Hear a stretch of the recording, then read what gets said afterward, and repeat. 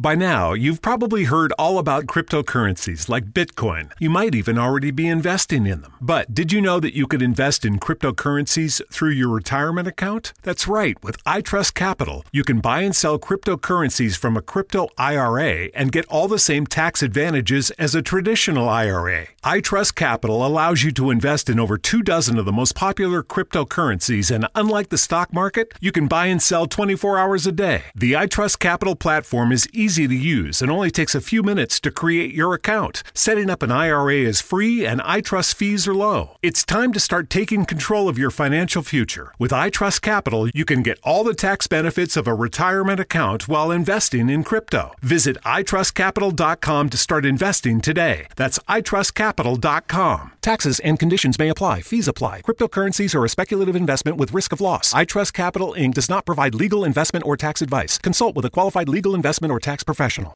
All right, so good. We are in a series called Fire Quenchers. And our key verse, if you have a Bible, turn to 1 Thessalonians 5:19. The verse speaks about how we, as God's people, have the ability to be able to quench the Spirit. 1 Thessalonians 5:19 says, "Quench not the Spirit."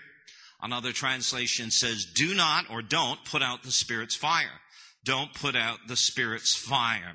There's a verse in Leviticus chapter 6, verse 13, and it's referring to the law of the burnt offering. And here's what it says. It says, "The fire," meaning the fire on the altar, "shall always be burning. It shall never go out." So it's God's desire that the fire is always burning.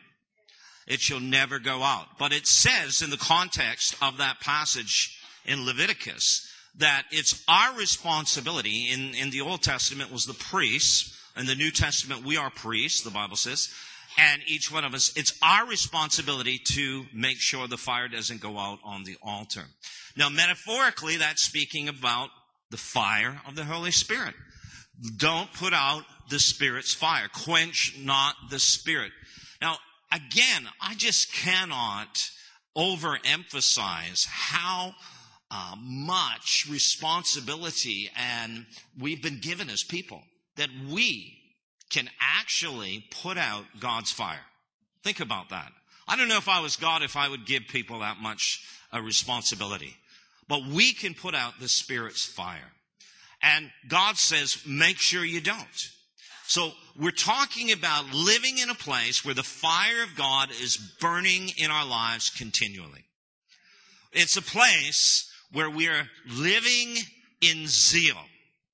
In fact, I don't want to get too technical here, but remember the passage in Revelation 3 where Jesus is speaking to the church of Laodicea.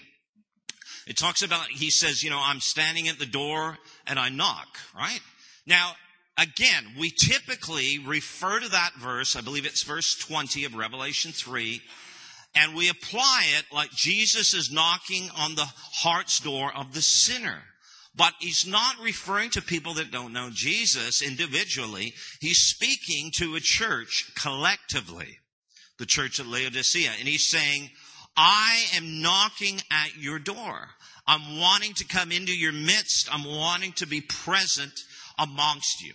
And it's just an amazing revelation when we get that it is possible that we can have church where Jesus is not the centerpiece. Jesus is not the guest of honor, so to speak. And we have these religious gatherings where Jesus himself is not even present.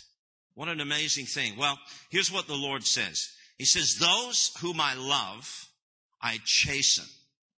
Therefore, be zealous and repent. Now, God loves us, so what does he do? He chastens us, right? And what is our response to be when he disciplines us? Be zealous and repent. All right. Now, the word zealous means burn with fire. It means to burn like a white hot passion, ardor for God. That passion. That's what it means, all right? So it's normal for us to be on fire for God.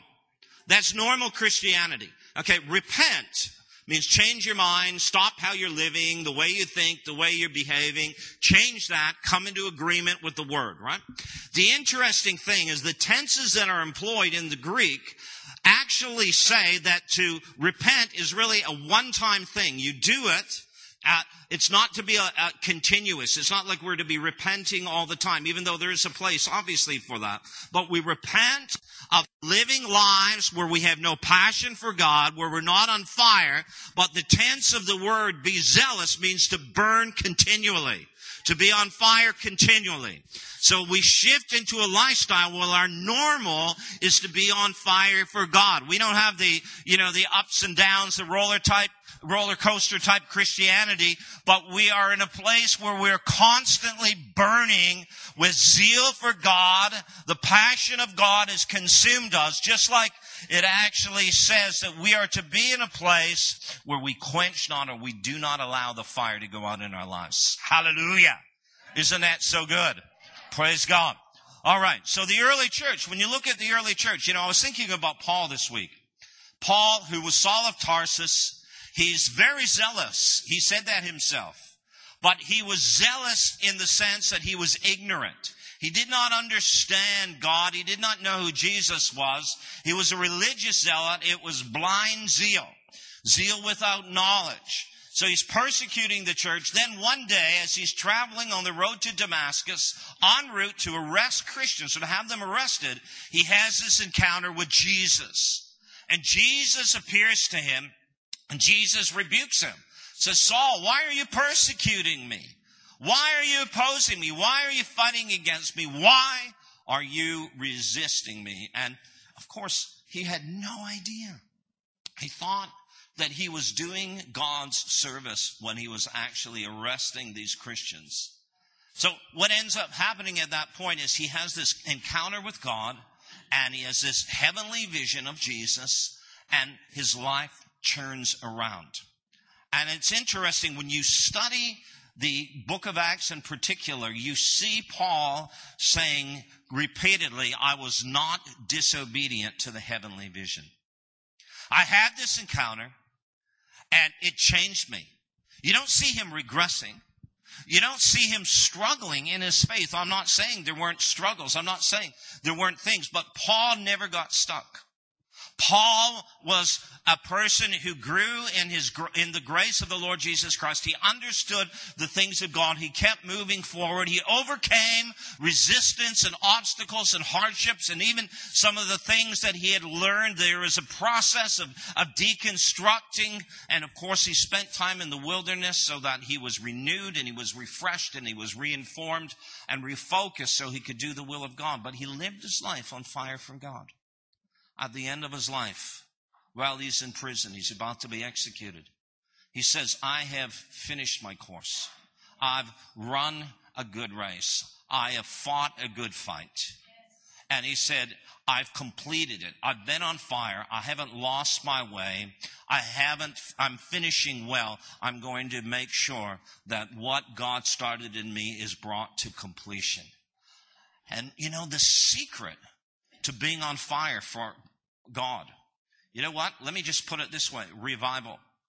What is revival? Revival, first of all, is normal Christianity. Now, I understand there are times when God, it seems, breaks into human history and does things, and perhaps we could even say unsolicited. But the fact is, there's a place where we live constantly in the Spirit. It's a place where we are up in the Lord. We go from glory to glory, from strength to strength. I'm not saying we don't have days or weeks or even months, God forbid, where we get stuck or we struggle. But what I am saying is normal Christianity is going from one level of glory to the next. It's moving in that place of encountering God on a daily basis, of knowing who He is and experiencing Him more intimately and powerfully in our lives. The older we get in our faith, often what happens is we look back, and like the church in Ephesus, right? You've fallen from your first love. You were on fire, but now you're no longer zealous for God. Go back to your first love. God wants us to live in that place of perpetual communion and intimacy with Him, because that's the secret to revival. A person, people, a church that has learned how to stay and live in the presence of God continually will experience revival. I'm not saying they won't have difficulty, because the fact is, when you live in that place of being connected to the power of God and the presence of God, the enemy doesn't like it. And there's going to be challenges. There's going to be spiritual attacks and so on. But we overcome, don't we? We overcome. You know, I think honestly, we have to come to that point where we recognize that we've been called to overcome. So, but we do know this, that God has called us to a life of habitation with Him. Habitation, not visitation, habitation. Ephesians 2:22 is an interesting verse. It talks about how we as the church collectively are being built together to become a dwelling in which God Himself lives. The King James says to become a habitation for God Himself. Now, it's a place of habitation. In Him we live, we move, we have our being. We live in Him. We dwell in Him. He's not visiting us. We're not visiting Him, but we live together. It's a place of permanent residency, in other words. We don't want, God doesn't want to be like a father that just has weekend visitation rights with his kids. He wants us to recognize that we're called to live with Him. And He has possession of us. He has full custody of us. And we are to rejoice in the fact that He is a good Father and He will never leave us. He will never forsake us. He's there. He wants to commune with us. He wants to have a relationship. And that's what normal new Christianity is all about. Going back to the verse that we just referenced, 1 Thessalonians 5:19. Do not put out the Spirit's fire. Don't quench the Spirit. Now, I've said this already, but I just want to reiterate it because it's so profound. In the natural, there are at least two ways you can put out a fire. One way is you can suffocate a fire. You can use a fire extinguisher, you can throw a wet blanket on a fire, and you can pretty much very quickly put out a fire. A second way to see a fire burn out is by simply refusing to stoke the fire. So suffocation or starvation. You do not add fuel, the fire eventually starves and it goes out. Would you rather die of suffocation or starvation? Now listen, I know that sounds sick, but the fact is, that's a rhetorical question. Don't answer that. The correct answer is neither. Okay? Neither. I don't want to die that way. Now why? Because suffocation is relatively quick, isn't it? But starvation is a long, drawn-out process. It takes time, quite some time, for a person to die of starvation. And in the Spirit, there are different ways in which the enemy attacks us. He does at times try to throw a wet blanket on us, smother our passion for God. He does try to do that in churches. But then the more subtle way in which he works is he causes us to be distracted. He causes us to become discouraged, disenchanted, even disillusioned. And what ends up taking place is we go into a place where we stop communing with God. We stop ministering to Him. We stop loving Him. We stop spending time with Him. We neglect putting the fuel on the fire, so to speak. And then we can do that for a day, a few days, maybe a week or so. But eventually, guess what happens? We become cold. We become hard-hearted, even calloused, insensitive to the Holy Spirit. We lose passion. We lose our purpose. And it's because of something that we did in neglecting the Spirit. So what is the answer? Well, Ephesians 4:30 says, and do not grieve the Spirit of God. Don't grieve the Spirit. And if you read the context of Ephesians 4, he talks about how through our actions, our bitterness, our anger, our unforgiveness, and overt actions of disobedience to God, we can grieve the Holy Spirit. But another scripture is found in 2 Timothy 1:6, where Paul says, stir up the gift of God that is within you, or fan into flame the gift of God that is within you. So the picture is of a fire that is just burning dimly, and it's going to go out if left unattended. So there has to be a stirring up. There has to be a fanning into flame, so to speak, of the fire. And we're called to do both. Don't grieve the Spirit. Don't throw a wet blanket on the Spirit. But don't forsake the importance of what? Stoking the fire. Stir up the fire of God that is within you. You know, the devil is a fire quencher. He wants to put out the fire of God in our lives. And there's different ways that he does this. But let me just make it very clear to us this morning that he knows our weaknesses. He knows the vulnerabilities that we have, the chinks in our armor, so to speak. He knows those areas in our life in which he can exploit us because we have given place to him. There are open doors, so to speak, and he has legal access into certain areas of our lives. He knows that he can offend us, for example. He knows that if this person does this, that person will get offended, and therefore they'll withdraw from prayer, they'll withdraw from communion, they may stop going to church, for example. He knows the areas in our life that we still need God to heal us in. And he'll work to exploit our vulnerabilities. Does that make sense? Right? So this is what the word is very clear. He's a fire quencher. One of the ways that he endeavors to put out the fire of God in our lives individually, in churches, collectively, is through schism and division among believers. Creating schism, factions, division among believers. You know, we are originally from Canada. We lived in America for quite some time.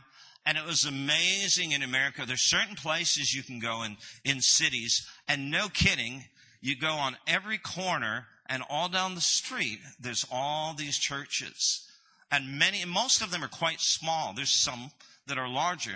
And I talked to pastors, and particularly in the inner city in America, and I've asked them, and they said, oh, well, this church was started by this person because they were offended, and they left, and they went and started their own church, and on and on and on. You know, again, I'm not saying that it's all, perpetrated by people that were offended and they just went out and started their own church. But many times it is.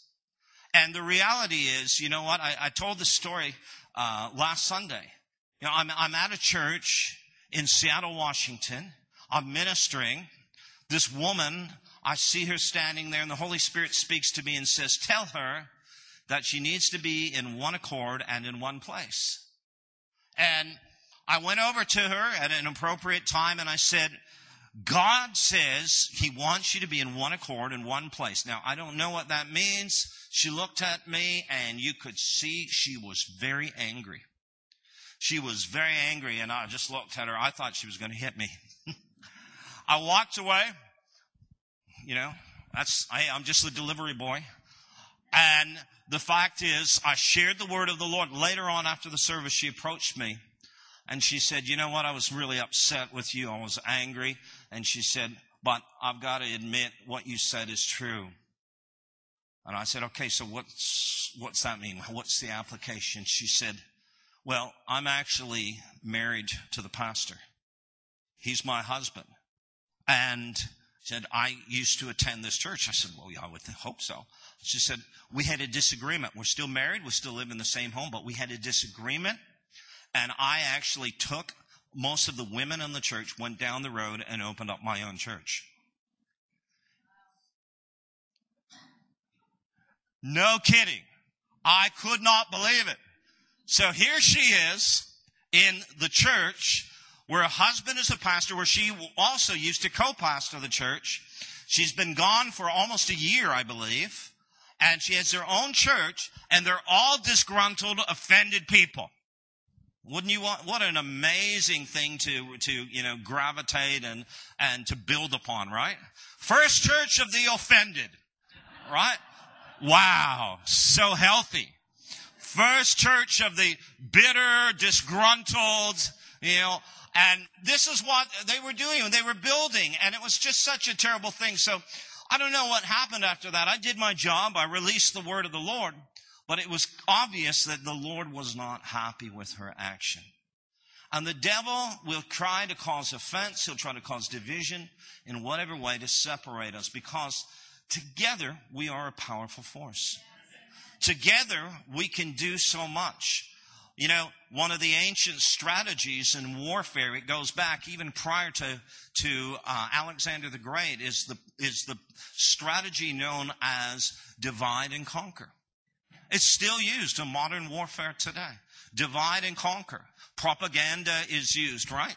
You know, political things to divide nations and people so that they have different agendas, different focuses for the purpose of what? Ultimately overthrowing that nation, a regime, or perhaps seeing a nation deteriorate. So you see, this is something that the enemy uses. Divide and conquer. If he can bring division among God's people, he's really accomplished something powerful. You know, why is that? Because first of all, it affects our worship. You know, we cannot worship God and it be acceptable if we have a disagreement or a division with another person. The Bible says that you need to go and leave your gift at the altar and then go and be reconciled. It says in Hebrews 12 verse 14, if possible, live at peace with all men. If possible. So we have to do our part. There's a place where we have to do our part. It also affects, obviously, our interaction with one another. If we are not in unity together, then guess what happens? I mean, it's a difficult thing to live. You imagine living in the same home with someone and not talking. You're married, or it's your kids, and you don't talk. I mean, one day or half a day is pretty bad. You know, the Bible talks about not going to letting the sun set, right, on your wrath. So, you know, we've tried, Lynn and I, not that we disagree a lot. Throughout the years, we've gotten better. But we still have disagreements from time to time, if you believe that or not. And actually, when we were in Melbourne, Dr. Ray Andrews is a psychologist and a spirit-filled guy, and he did a profile on all of the pastors. And you know, when Lynn and I got together, guess what he said about our profiles? He said, whoa, here are two very strong people. Well, that's what he said. And he said, you have the exact same personality as the Apostle Paul. That's what he told me. I said, I don't know if that means that's a good thing or not a good thing. He said, I said, I'm not a dinosaur. I'm not a carnivore. I don't eat people and spit them out. I said, I love people. I really do. But he said, but you're results oriented. You're kind of driven and you want to see things happen and you're strong. But I try to be nice to people. I do. But you know what? I just honestly, like, sometimes people get in your way. You know what I mean? And you just gotta walk over them. And hopefully someone with a pastoral gift will pick them up and, you know, but so the truth is, he said, you guys are both strong. Now, he said some things and it was so accurate what he said. He didn't know us. And he said things that was so accurate. You know, one of the things he said was this. He said, if you buy a car, he said, Lynn doesn't care what size the engine is, but she wants to know what the color is. I looked at him, I said, how did you know that? He just filled out a piece of paper. And he said, but she wants you to talk to her about the color. So don't just buy it, talk to her. So I'm telling you, it was such a revelation. Now I understand why she's so difficult to live with. She wants to know the color. All right. Don't buy it. Talk to me at least about the color before you buy it. Okay. So there's a place, obviously, where we learn to live with each other because we are different, correct? Personalities and how we deal with things. But ultimately, there's something that separates us, and it's an area that's non-negotiable, and that is the truth of God's Word. You know, the Bible says, speak the truth in love. How many know you can speak lies in love? In a sense. But you can also speak truth and it not be in love. So we have to have both. Speak the truth in love. That's what we're supposed to do. And the enemy wants to bring division. And he uses those things about us that are different. But ultimately, as we grow in our relationship and our understanding with one another, and the more we become like Jesus, the more patient we are and the more understanding we become of one another. But he does still want to use offense. He does still want to use bitterness or different things to divide us. Disagreements. Disagreements actually should drive us to deeper levels of intimacy. We should be able to go to a place where, okay, let's talk about this. Let's walk through this. Let's sort this out.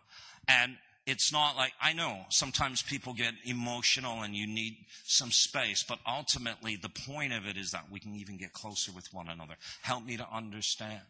Help me to see things the way you see it, and so on. And the enemy, of course, he doesn't want this to happen. He does not want us to live in a place of unity. Ephesians 4 verse 3 says this. It says this, to endeavor to keep the unity of the Spirit by the bond of peace. Make every effort to keep yourselves united in the Spirit, binding yourselves together with peace. It requires effort. In fact, the word translated keep can be translated guard. And it speaks of like a military person, a sentry, guarding. So that God wants us to guard unity.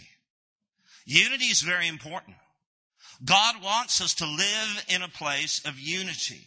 Why is that? Because it not only affects our ability to worship God acceptably, it not only affects our ability to have fellowship with one another, but it ultimately destroys our effectiveness in mission. We're called to be a body. The Bible says, stand as one man. Be as one man. Be as one person. Work together. We are the body of Christ, and each one of us is an individual member. We're a piece of the anatomy, so to speak. If we're disconnected from one another, it's like a hand lying on the ground. A hand cannot do anything if it's disconnected from the body. So it impedes our effectiveness at mission. We're called to move forward in the mission of God.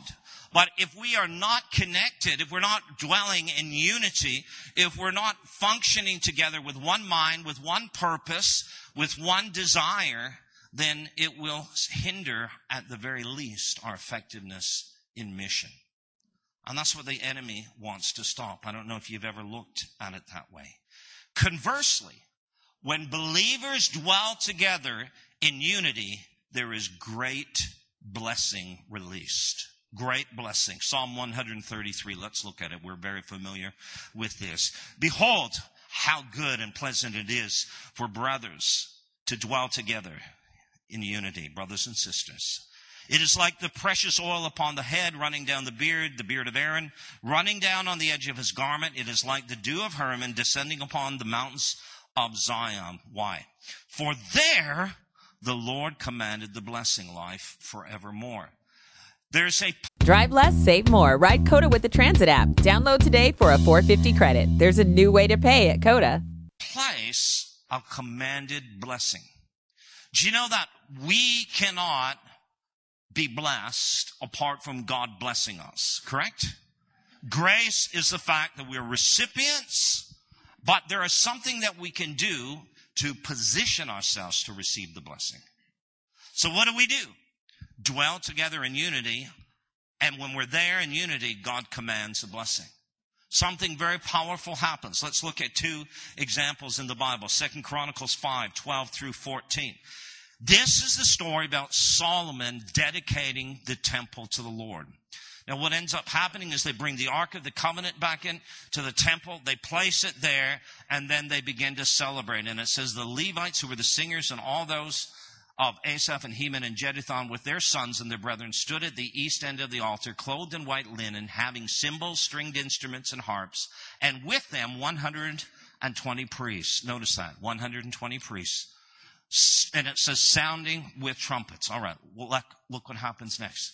Indeed, it came to pass when the trumpeters and singers were as one to make one sound to be heard in praising and thanking the Lord. And when they lifted up their voice with the trumpets and cymbals and instruments of music and praised the Lord, saying, for he is good, his mercy endures forever, that the house of the Lord was filled with the cloud, filled with the glory, filled with of God. The priest could not continue ministering because of the cloud, for the glory of the Lord filled the house of God. So it's as they were one, in one accord, as one voice, one sound, that the blessing of God came. In fact, one of the words in the New Testament that speaks of unity actually is a Greek word that we get our English term symphony from it. Symphony. So it speaks of being like a symphony. True unity among us as believers is being like a symphony. It's not uniformity. It's unity.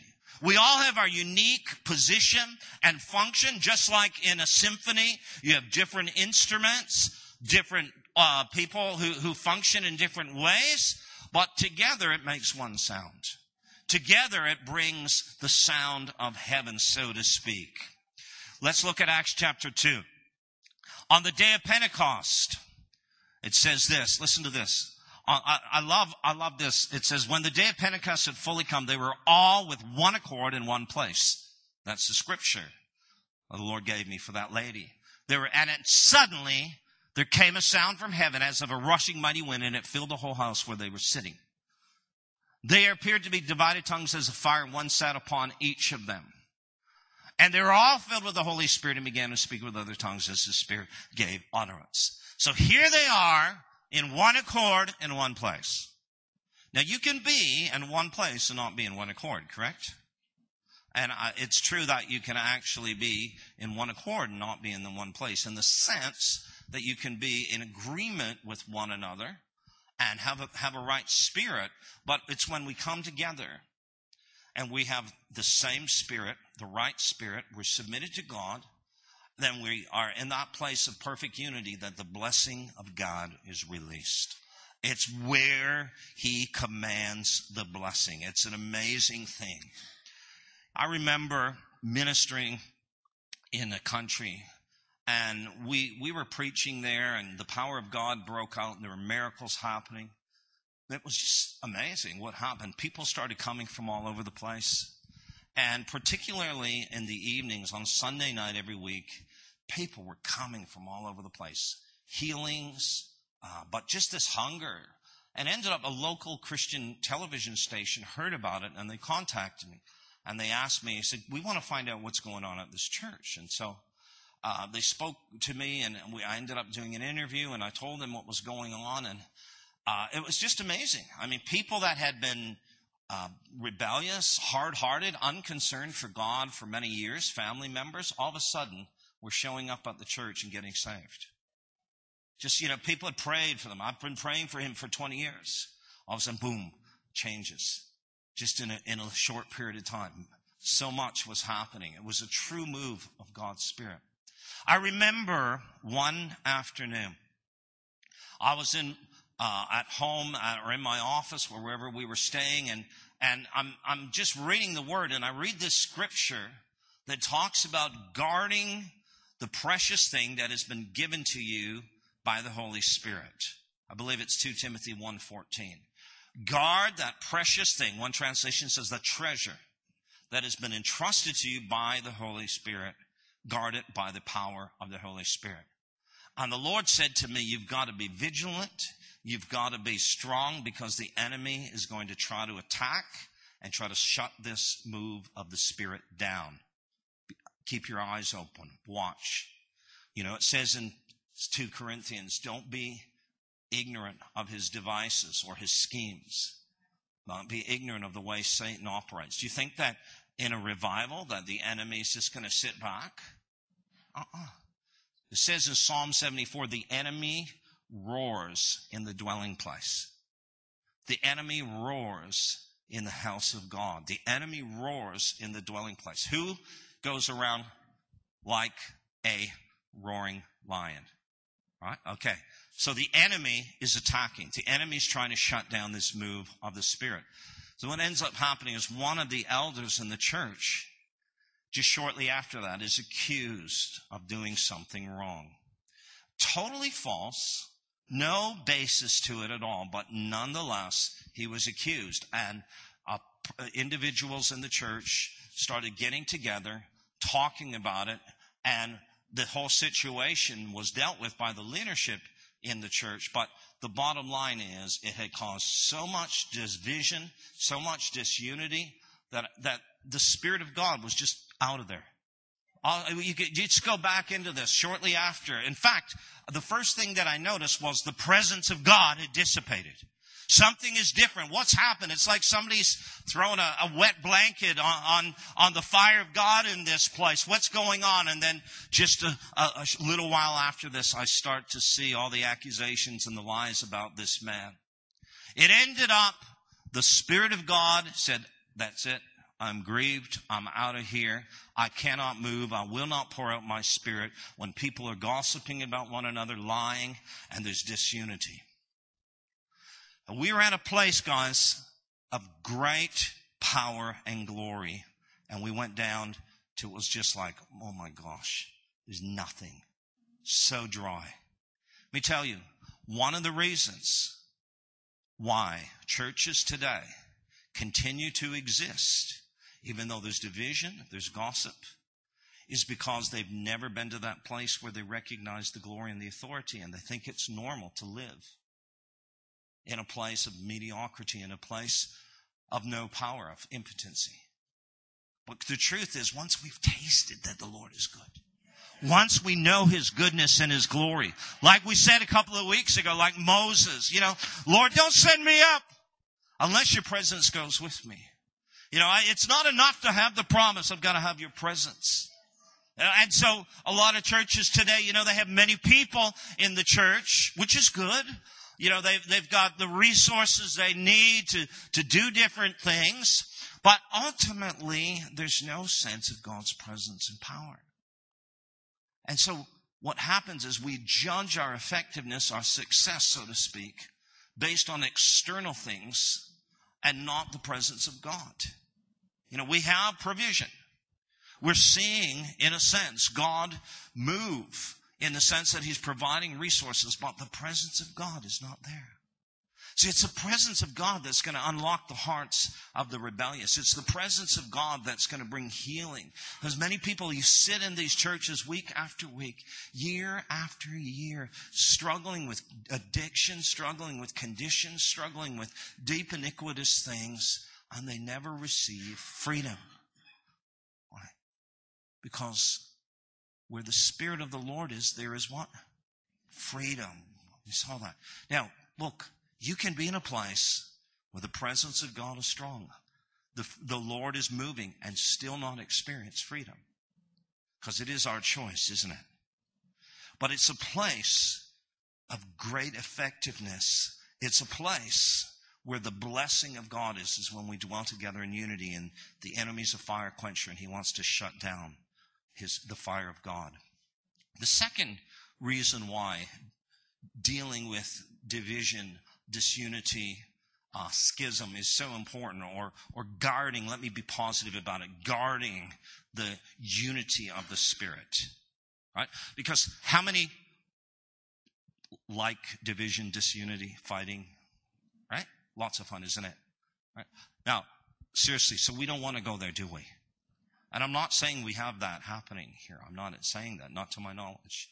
But what I am saying is there's a place where we guard so that we stay in unity. So we stay in oneness. So that the enemy's not able to step in and bring disunity, because we recognize him and we're not ignorant of his devices, and we see what he's trying to do, because he is a wolf in sheep's clothing. He does disguise himself as an angel of light at times, and we say, no, devil, you're not having your way. You're not going to do this. You're not going to create or drive a wedge between myself, my husband, my wife, my children, or my church members. My brothers and sisters in the Lord, or even at your place where you work. You recognize that. And so you guard the unity of the Spirit. You guard it. You protect it.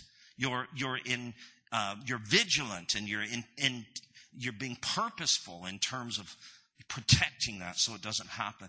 Listen, when we live in unity, it is the greatest testimony the world can ever see of who we are. It is the greatest testimony. You know, I was thinking, and I couldn't find the actual quote or the writing, but I remember reading one of the early church fathers, I believe it was, wrote about the Christians and how they would get together, and they would be from all different ethnic backgrounds, all different, socioeconomic backgrounds, and they would just love one another, and they would serve one another, worship together, walk together. In fact, there were slaves who, their day job, being a slave, so to speak, would go to these meetings. They got saved through their masters. Again, it was what it was, slavery. I'm not saying the Bible advocated it, but I'm just saying it was what it was. So here are slaves going to these meetings, and in the church meetings, the masters are washing the feet of their slaves. There's such unity. In fact, in the church in Antioch, in Syrian Antioch, the Bible says it was the first place that we were called Christians. And one of the reasons why the city was divided into different quarters. There were Romans who lived in one section, Greeks in the others. There were North Africans, there were Jews, and they all lived in different sections. And there were these walls, actually, that separated the different quarters in which they lived. And one of the arguments for why we were first called Christians is because they would literally jump the walls and go into one another's neighborhood and meet together in homes and fellowship with one another, cross-culture lines and so on. And the people were saying, what do we call these people? They're different. They're not Jews. They're not Greeks. They're not Africans. They're not, Romans. They're completely different. And they said, well, they're like a different species, like another group of people altogether. So let's call them Christians. Wow. So good. The fullness of God's blessing is released when we're united in Christ. Absolutely. But it's also the place in Christ where we have our greatest influence. John 17:21, Jesus praying for us, that they also may be one in us. Why? One in Him. We collectively are one in Him. Why? That the world may believe that you sent me. The greatest testimony is a redeemed people selflessly serving one another, walking in unity, filled with the fullness of Christ's love. Satan is a fire quencher. He wants to put out the fire of God. Understand this. We're called to guard, keep, protect the unity of the Spirit. Notice that. What is the Spirit, or who is the Spirit there? Ephesians 4:3, the Holy Spirit. So it's a unity that the Bible talks about is spiritual. Why? Because 1 John 1 verse 3 talks about our fellowship with God. And this is what it says. It says in 1 John 1 verse 3, that which we've seen and heard we declare to you, that you also may have fellowship with us. Okay, so John's saying, we want you to have fellowship with us. We want you to be part of this body. We want you to be part of this redeemed company of people. We want you to have fellowship. But understand this, our fellowship, if we go back to that verse, is with the Father and with His Son, Jesus Christ. It's with Him. That's what our fellowship is. Our fellowship has to be focused on Him. So when we go over to John chapter 17, verse 11 here, let's look at this. Holy Father, keep through your name those whom you have given me, that they may be one as we are. Listen, they may be one as we are. Now, He's not referring to being one like horizontally, socially.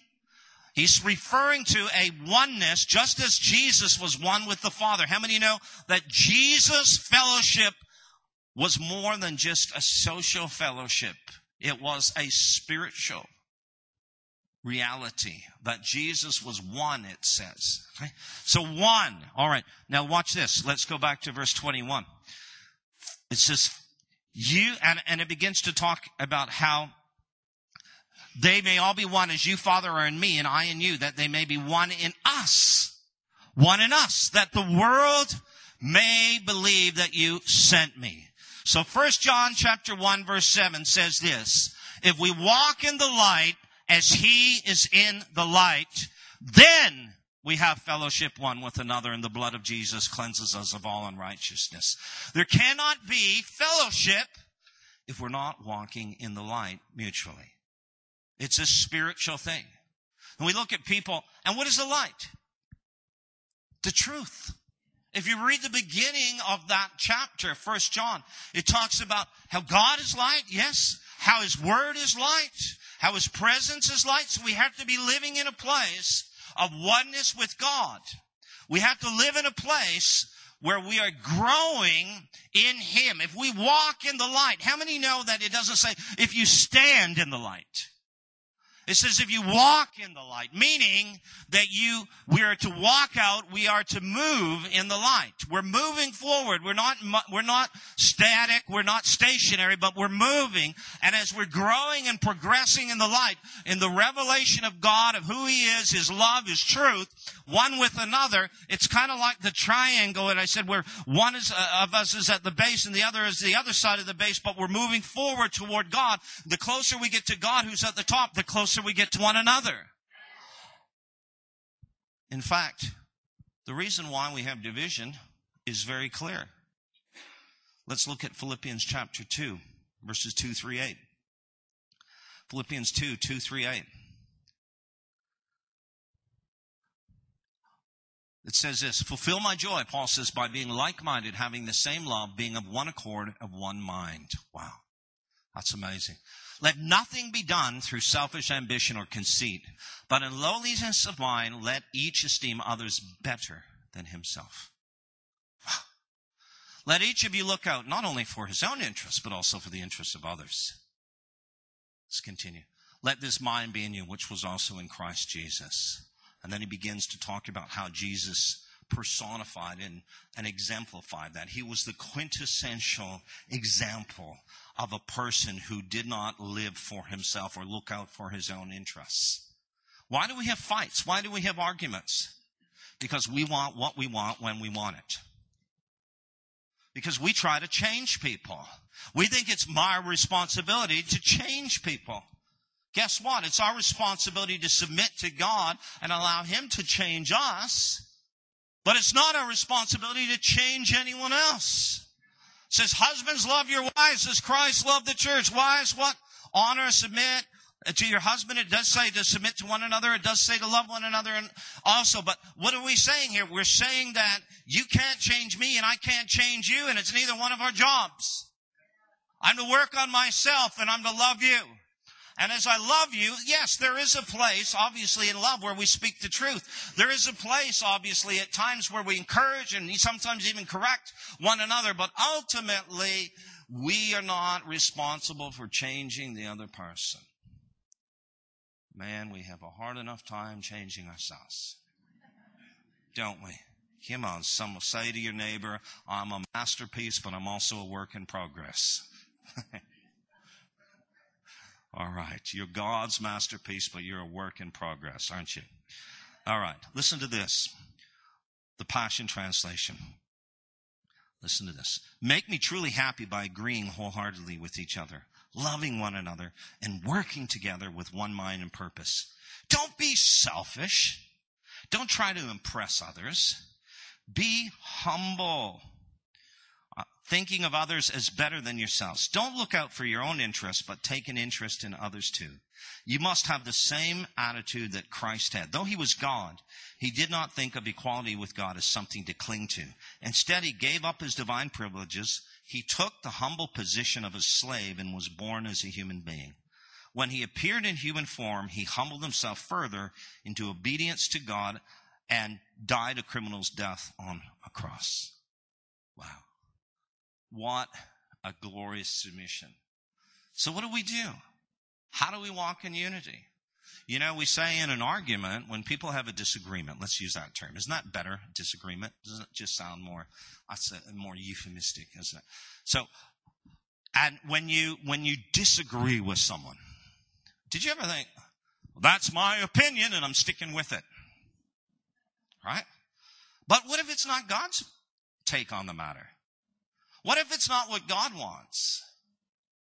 What if you're actually wrong? What if maybe what you're saying is true, but how you're saying it and how you're conducting yourself is wrong? Then you're wrong, no matter how right you are. That's the truth. So what happens is in an argument, you have one person is right, the other person is wrong, or both persons are wrong.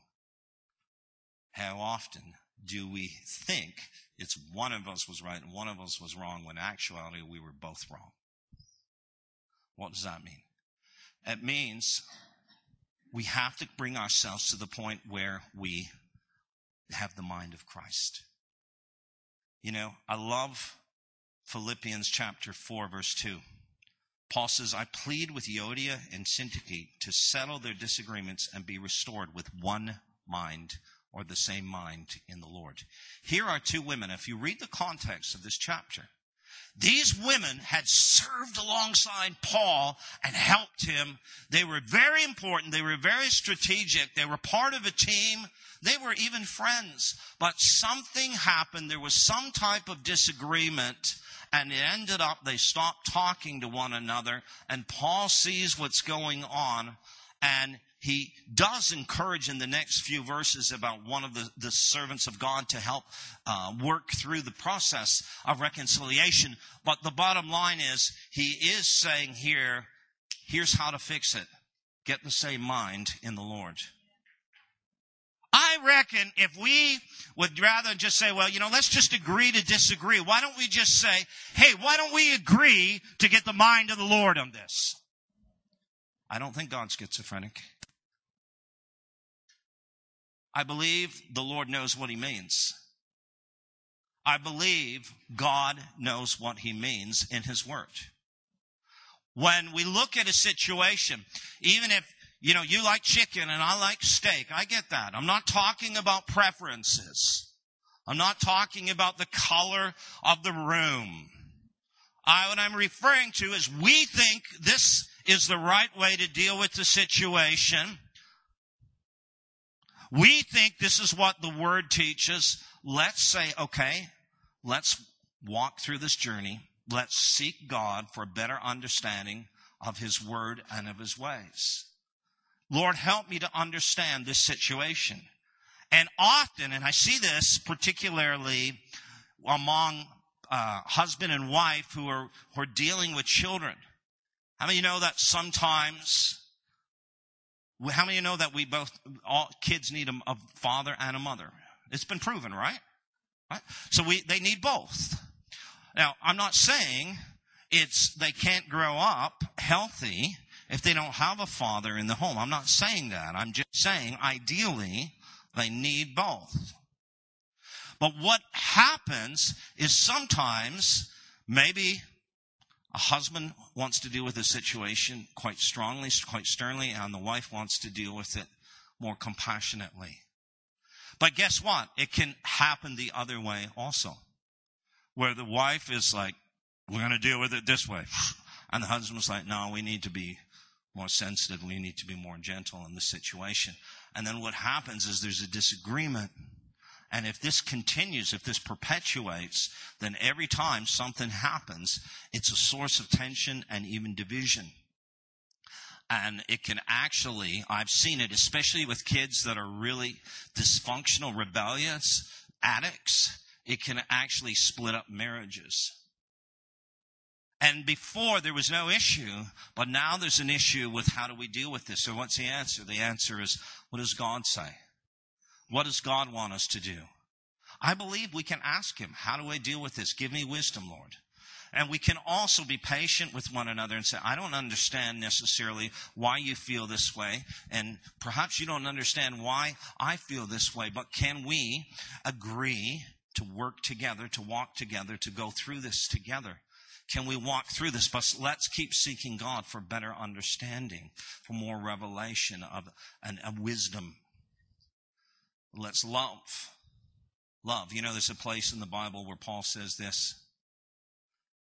Don't take one another to court as believers. Rather, let yourself be wronged. Let someone rip you off. Take your stuff. Jesus says if they ask you for your coat, give it to them. If they ask you for money, give it to them. Don't lend it to them. Just give it to them. And don't expect them to pay you back. Right?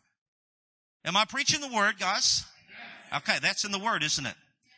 So what happens? Rather let yourself be wrong.